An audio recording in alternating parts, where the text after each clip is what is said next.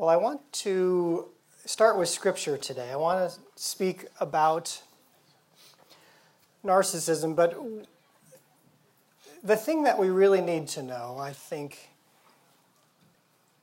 is God narcissistic? Because some people believe that God is narcissistic. And when we start using words like narcissism, and we love to use them, we essentially use them to judge other people, which actually can put us into the category of being narcissistic. It sort of draws us into the game. And so we want to use Scripture as a basis for looking at God and hopefully looking at ourselves. Scripture is an excellent mirror. So we want to take a look at a very familiar passage to most of you. It's the prodigal son, Luke chapter 15. And as we look at this passage, I'm going to read the parable of the prodigal son. And many of you have heard it before, and so you sort of turn off. But I want you to look for a couple of things. Is there any evidence of narcissism in this story?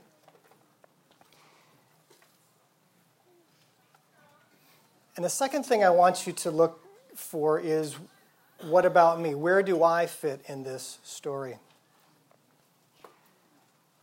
Before I start, I want to give a little bit of the backstory, some of the cultural context of this story.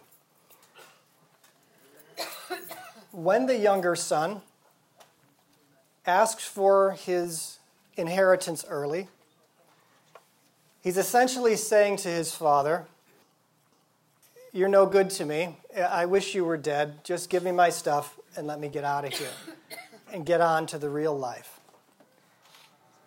So we don't want to miss the offense there. The second thing is that when the son starts to come back to reunite with his family, the cultural context is that most everyone lived in a village. And so when you did something that was dishonorable to your family, it was also a dishonor to the village. And they all took it very personally. So if you ever tried to come back, they would make sure that you were met with a lot of shame. There's actually a ceremony that they would have that would shame you, to tell you, people would line up to tell you that you're not welcome, that you are cut off from this village. So they would make sure that shame was heaped upon you as you entered the village. And the third point is that when we see the father running, that in that cultural context, for a man of any means, or an adult male to run, was also seen as a disgrace.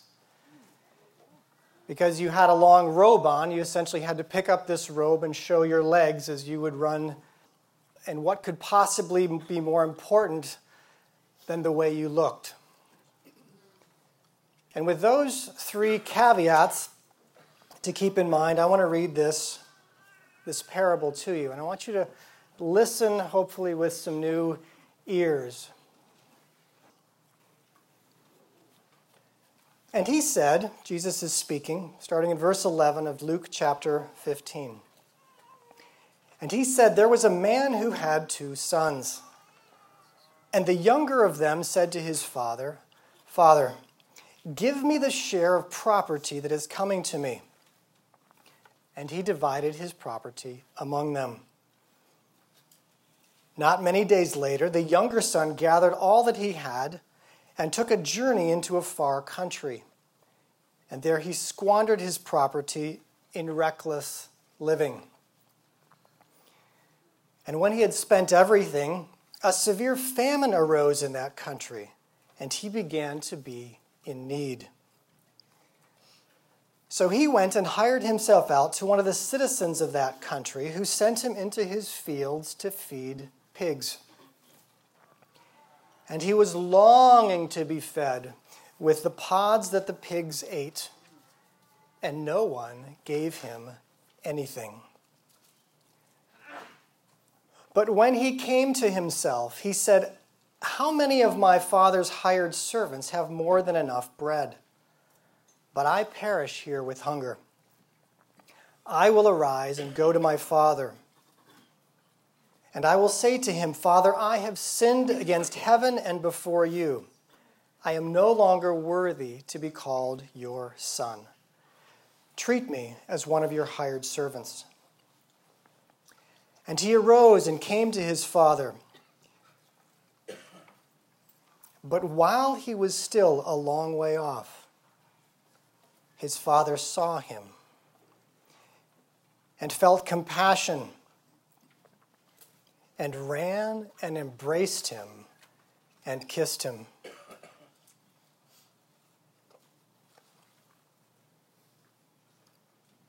And the son said to him, Father, I have sinned against heaven and before you. I am no longer worthy to be called your son. But the father said to his servants, Quickly, bring the best robe and put it on him. And put a ring on his hand and shoes on his feet. And bring the fattened calf and kill it. And let us eat and celebrate. For this, my son, was dead and is alive again. He was lost, but now he's found. And they began to celebrate. Now his older son was in the field. And as he came and drew near to the house, he heard music and dancing. And he called one of the servants and asked what these things meant. And he said to him, Your brother has come, and your father has killed the fattened calf, because he has received him back safe and sound. But he was angry and refused to go in. His father came out and entreated him. But he answered his father, Look, these many years I have served you, and I have never disobeyed your command. And you never gave me a young goat that I might celebrate with my friends. But when this son of yours, who devoured your property with prostitutes, when he returns, you've killed the fattened calf for him.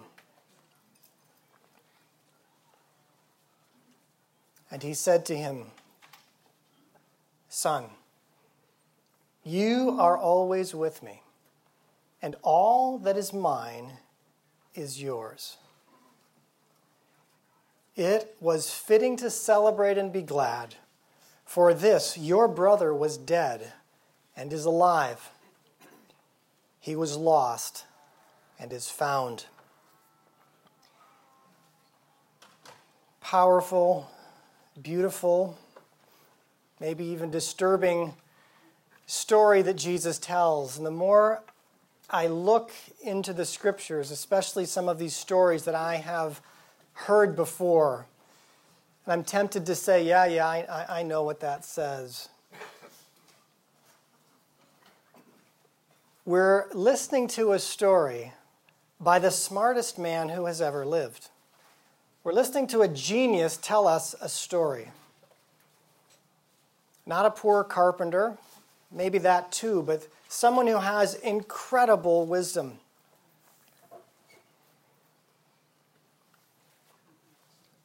One of the things that I noticed this time through is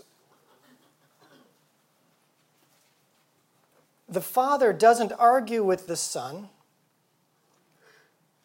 when he asks for his inheritance. Does that seem odd to anyone? Yeah.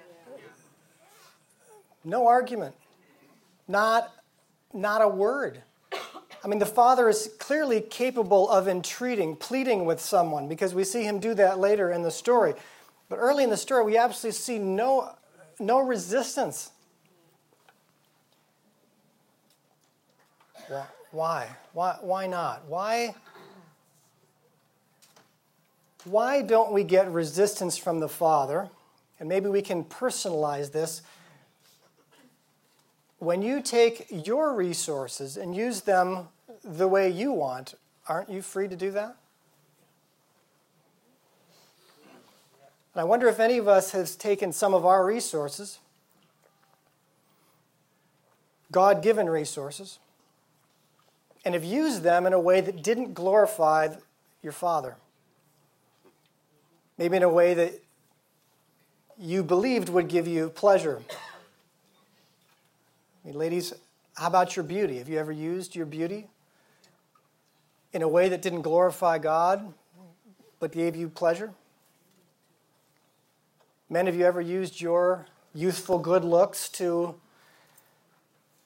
get what you wanted for yourself? Certainly didn't glorify God. And why does God not stop that? Why doesn't He argue with you? Why doesn't He restrict your choices to make sure that you make good choices? Free will. Well, here's the question. If you are restricted, and I can just point to myself, if someone says, here are the boundaries, I don't want you to go over these. This is the way, David, I want you to use your intelligence, your title, the way people see you, your status. This is the way I'm insisting that you use it. You can get compliance that way, but you can't really get love. Somewhere in my mind, I would always believe it's probably better on the outside. But you're just lucky to have me, God, on your team. It's sort of the way we think about our gifts. We think about them just like this young son. It's mine. As soon as I can cash this out, I'm going to use this and take it to where the good stuff is. And I believe that we all have to be convinced that the good stuff is not found out there. It's found with the Father. And He is willing to take that risk, no matter how gifted you are, relationally, intellectually, physically gifted you are. He is willing to let you have free will and use those resources any way that you would like. To say, like He said to me, okay, hotshot, go, burn it out. Do the best you can. Get what you can on the outside. Get as much glory as you can and see if that will fulfill the longing in your soul. Because what you really want is connection. What you really want is fulfillment. What you really want is intimacy. And so as we go out chasing these things, as the younger son does, and probably as most of us, if not all of us in this room have done, we need to learn that lesson. We need to learn when we come back, we need to learn a little humility, a little respect for our gifts, and even more respect for ourselves. He ended up in a pig pen, and I wonder if anyone in here has ended up in a proverbial pig pen because of the use of your gifts in a way that drew you away from the Father.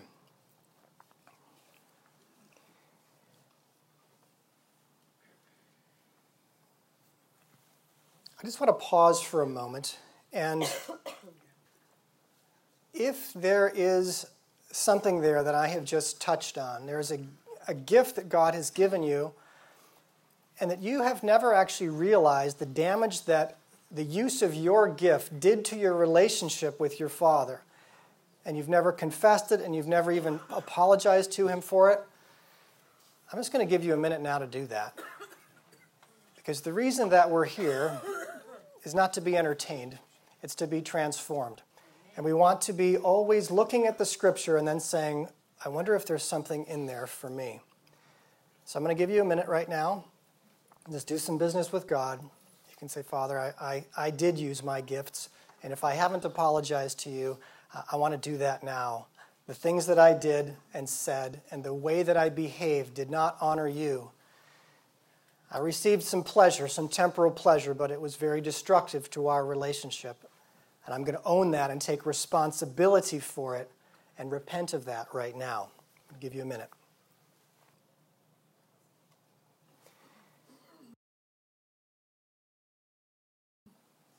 One of the things that I want to also point out is how much offense the father is dealing with. He's got the offense of his younger son wishing he was dead. Basically, you're no use to me, just your money. He's got the offense of what the neighbors will say when your younger son sells a piece of the family generational property and takes off to a far country, and how the whispers about what kind of father you must be. He's got that offense. He's got the waiting and longing, thinking that his son may be dead. He doesn't know. Waiting for him to come back. He's got the offense of showing his legs running down the street after his son to protect him from what's coming as he comes through the village. He's got the offense of his older son. The number of offenses that often we don't think about when we think about our sins, but God, it hurts him. It hurts him just like it hurts you when someone you love disrespects you. But what we don't see with this father that we often see in ourselves is we see a lot of offense in ourselves when that happens. And we're actually not seeing any of that. Not a word of offense here. Not a word of how badly he's been waiting and how hurt he is that you would do such a thing. We're actually not seeing any of that. There's something very strange about this father, and we want to be like him.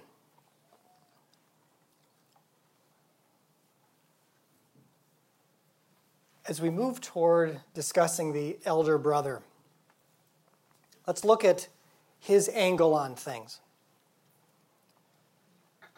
It's very easy to look down your nose at the elder brother. He should be happy that his brother was back. But let's just be honest. Since the brother's been gone, his workload has increased, hasn't it?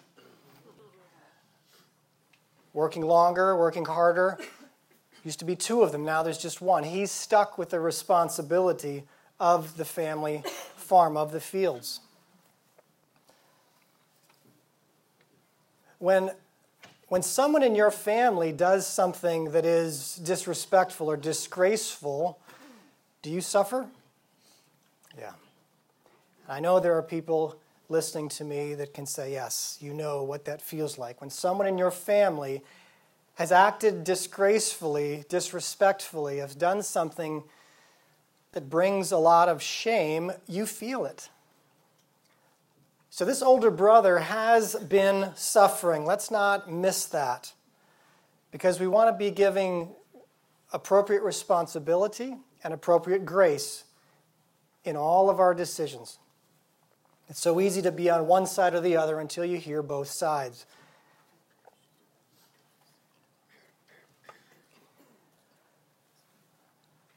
If we're looking for some narcissistic qualities in the older brother, we might look for qualities or features, we'll call them, such as, does he sound entitled? Does he sound envious? Arrogant? Maybe even something we'll call magical thinking. Is he embellishing any of the facts? Well, in fact, we don't know that the younger brother squandered his money on prostitutes. That the older brother has assumed and has assigned to him, but it's possible. We actually don't know that. But he knows. He knows exactly what has happened. And narcissistic people also will track your failures. They love to track your failures because it helps them strengthen their case.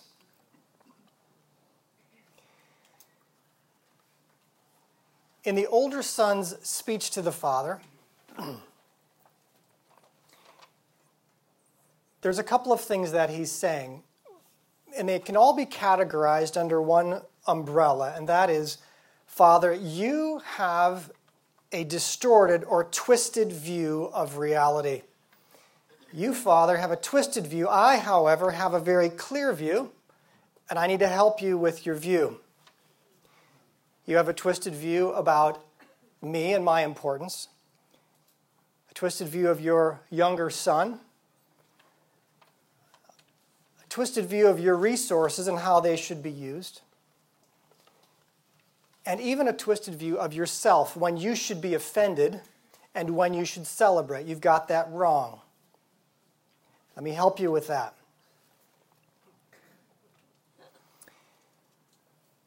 Basically, he says, first about, you've got a distorted view of me. By the way, iniquity, in the Hebrew, that word means a twisting. So when we are caught, there's sin, transgression, and iniquity, three Hebrew words we all categorize under the category of sin. But iniquity is a twisting. And if you grew up in a family that has narcissistic parents, one or the other or both, you grew up in a family that had a lot of sin surrounding you, you probably grew up in an environment that allowed you to have a twisted view of life. It's called iniquity. You probably couldn't help it. Most of us can't help at least absorbing this iniquitous, this twisted view of the way that life works, the way it should go, what people are supposed to do, what's good behavior and what's poor behavior.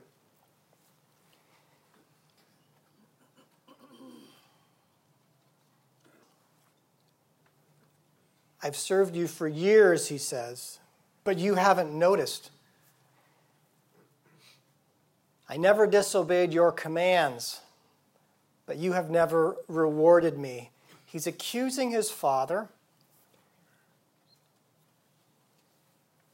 of a distorted value system. I need attention. I'm the most important one here. It's important that you reward me for what I've done.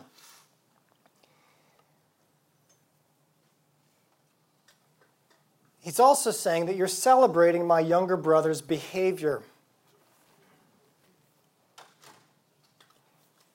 The father points out to him he's actually not celebrating. He says it's fitting to celebrate your brother was dead and now he's alive. He was lost, but now he's found. I'm not celebrating his behavior. I'm celebrating his value and his value to me. You see, God's value system is weighted very strongly toward relationships and much more lightly toward resources. And throughout the scriptures, we keep getting this. It's very difficult to receive it because our culture is not that way. Our culture is very similar to what he's describing here. You have just lost a third of your property. Remember, the older son got a double portion, and the younger son got a single portion. So 2/3 went to the older brother, 1/3 went to the younger. This father just lost a third of his property. It's gone. It has been squandered. What's probably worse is that in this Jewish family, that this younger son has lost it to the Gentiles. There's a lot of layers here of offense. And the father is saying, people are worth more than problems.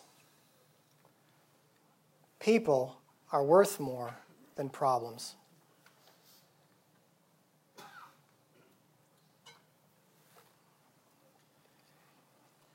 Money and property acquisition, they will often reveal the heart. They will reveal the thoughts and the intentions of the heart, how we use our time and how we use our resources, our money. You can tell a lot about a person, by the way, if you look at their calendar, their day timer, and you look at their checkbook, or their account balance, where they spend their time and where you spend your money tells a lot about who you are and what you value.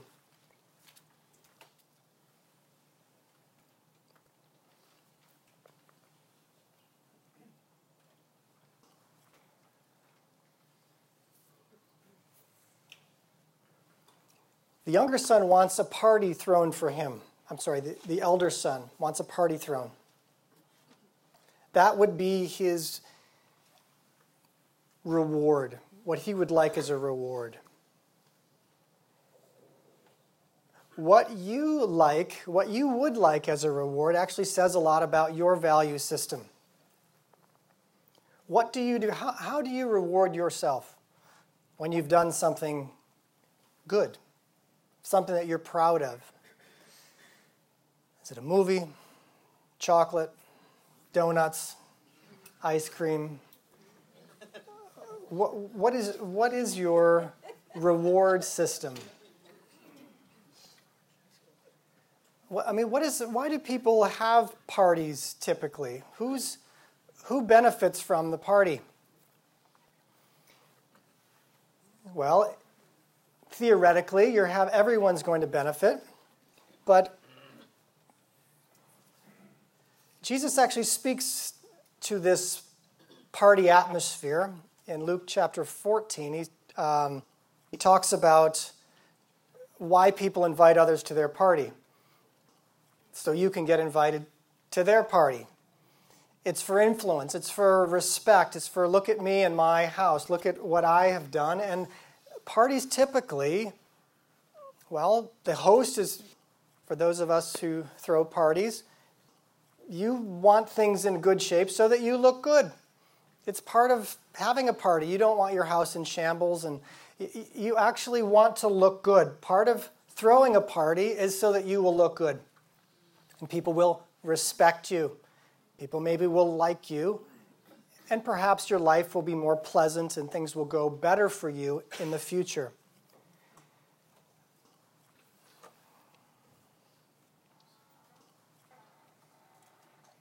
The purpose and who you invite to your party also shows your value system. And the son wants to invite his friends. Just like we like to invite our friends. He's actually not saying he wants to have a party with his father or invite his family. He wants to do something with his friends. I just want to pause for a moment and just to think about reward systems and how you reward yourself for your good behavior. Just take a moment, just make some mental notes of the things that you like to do when you're good, when you feel like you deserve a reward. What is it that you would say to the Father? Father, this is what I want you to do for me.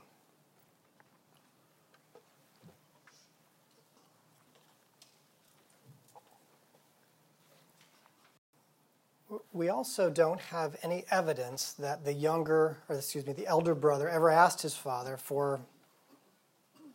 to throw him a party. He wants to be recognized. He wants something. He's been slaving away, it sounds like, without really resting, without enjoying his work. But what he really wants, he's accusing the father of keeping out of his reach. But we have no evidence that he ever asked the Father for that. And if there is something that you want, there is something a reward that you would like, I just want you to encourage you now to ask the Father for it. To say, Father, you know what I'd really like? I'd like a break. I'd like some rest. I'd like a day off. And then listen for his voice, and he may be saying, well, then take one. I've got your back. You can take a rest. You can take a nap. You can take a day off. You can take a Sabbath. What is it that you want? Do you want to have a party with your friends? It's okay.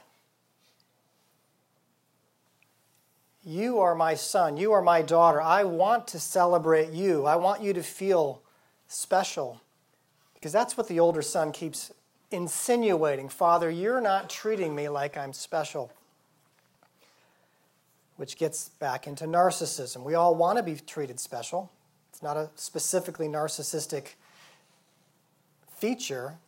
But if you insist that you're treated special by everyone, it can get into a personality disorder. I just want you to take a moment right now, and if there's something that you want that you haven't asked the Father for, I want you to move into that right now. Say, Father, I've never asked you for that. I've wanted this, but I haven't really asked you for it. My life seems out of balance. I'm getting irritated at the circumstances around me. You may even ask him to suggest things that you need. I'm going to pause right now and let you do that.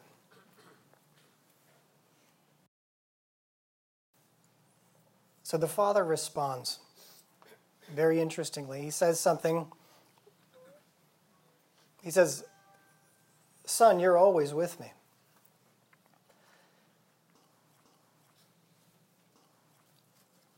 That is an interesting statement. You are always with me. It would be sort of like if my wife said to me, I'm missing my family, and I said, yeah, but you're always with me.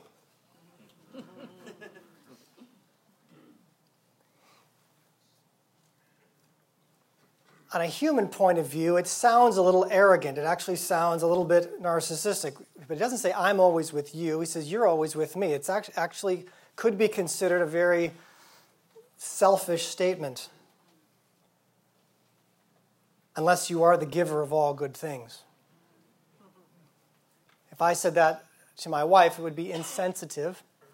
And we find in 1 Samuel that, in fact, when Elkanah actually makes a statement like that to Hannah, the mother of Samuel, when she wants a child, and you can take a look at that. He says, she wants a child, she's barren, and her very insensitive husband says to her, am I not of more value to you than 10 sons? Yeah. Doesn't go over so well. But in this case, we don't want to miss what he's saying. He's saying, have you not enjoyed, surely you've enjoyed all of these years with me. Surely there has been some benefit to you of being with me, so close to me. Well, apparently not. And we see this theme in another of the parables. It's in, I believe it's in Matthew, where the vineyard owner goes out 8 o'clock in the morning, and every 3 hours he goes to get workers for his vineyard, and he pays them all the same. Very disturbing parable. But it's the same theme. What was the advantage of being there at 8 in the morning if it wasn't the economics? Because at the end, the owner says, take what is yours and go. If that's all you came for is the economic advantage, take what is yours and go. You didn't enjoy the whole day working in my vineyard. You didn't enjoy the whole day working with me. Jesus is always having us focus on the spiritual values and the material values, and they are very, very different. And if we miss that, life is not going to work out well for us. And Jesus wants to make sure that we don't miss it. You see, the reward is about being with the Father, but the Pharisees that Jesus is speaking to had missed that. And in our self-righteousness, we miss it also. And what do I mean by self-righteousness? I've worked with people who are coming out of drug addiction, and I can tell you, after they have gone to church for the second time, they are suddenly very self-righteous. They memorize one Bible verse. Once they're on their second one, they're starting to look down at the people who are not doing as well as they are. This is human nature. This is me, and this is you. Let's be honest. Let's be honest. Wherever we are, especially if we are doing anything with some discipline, very easy to look down on those that are not. There are few things that are going to steal your joy faster than envy, comparison, and bitterness. Self-righteous pride. Many of us come to God and say, what do you mean being with you? I'm keeping the rules.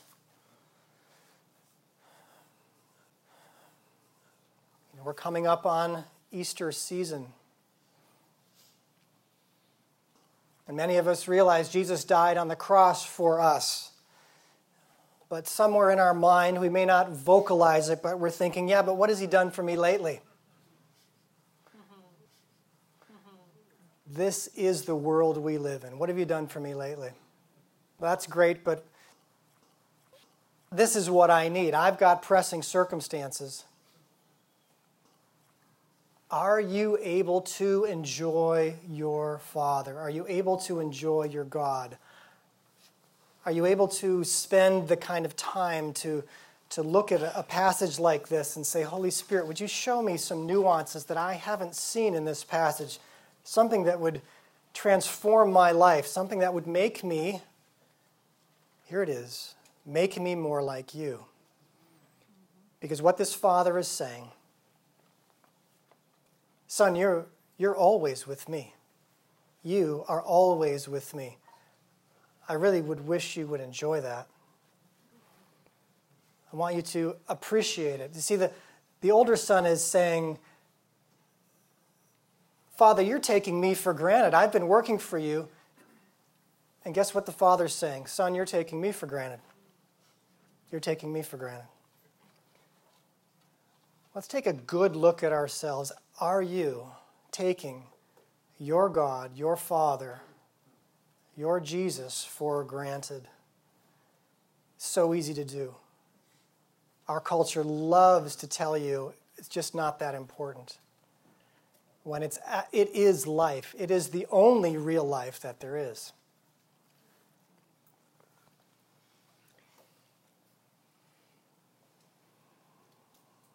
Yeah, you see new jobs, new relationships, that brings joy, brings the dopamine buzz that we love.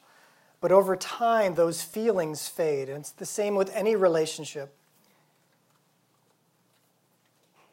Have you done anything new, anything fresh in your relationship with God?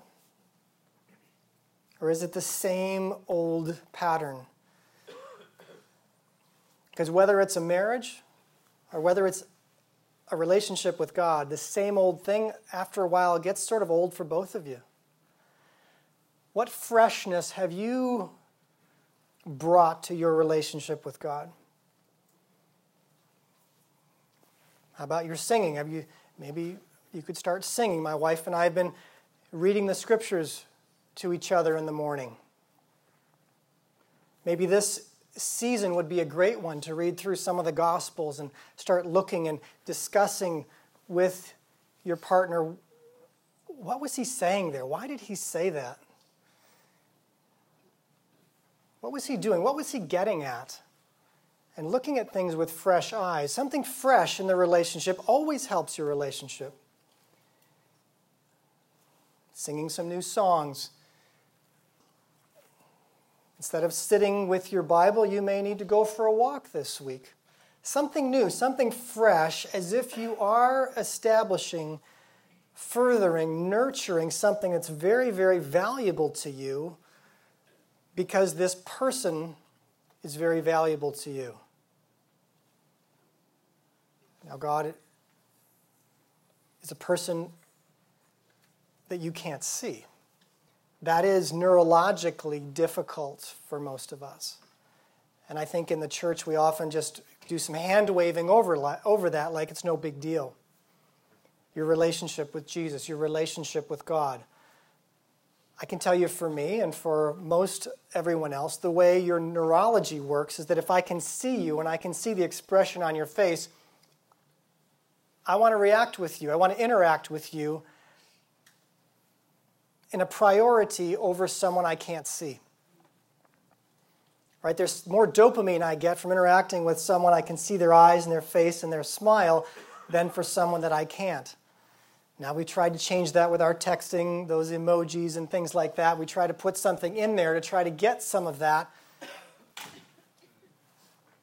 I wonder if you can sense, if you're sensitive enough, if you can develop the discipline of sensing what God is feeling, what He is thinking. This elder brother totally missed what his father was thinking. He totally missed it because he had a certain frame of mind that was twisted. And he thought that his father was twisted. But ultimately, his father was totally at peace, was celebrating something. Now, the father didn't say there were no consequences for squandering a third of your inheritance. That never came up in their conversation. There are consequences to our poor decisions, make no mistake. But shaming people that have made poor decisions is also not healthy for you or for me or for our relationship with them or relationship with God.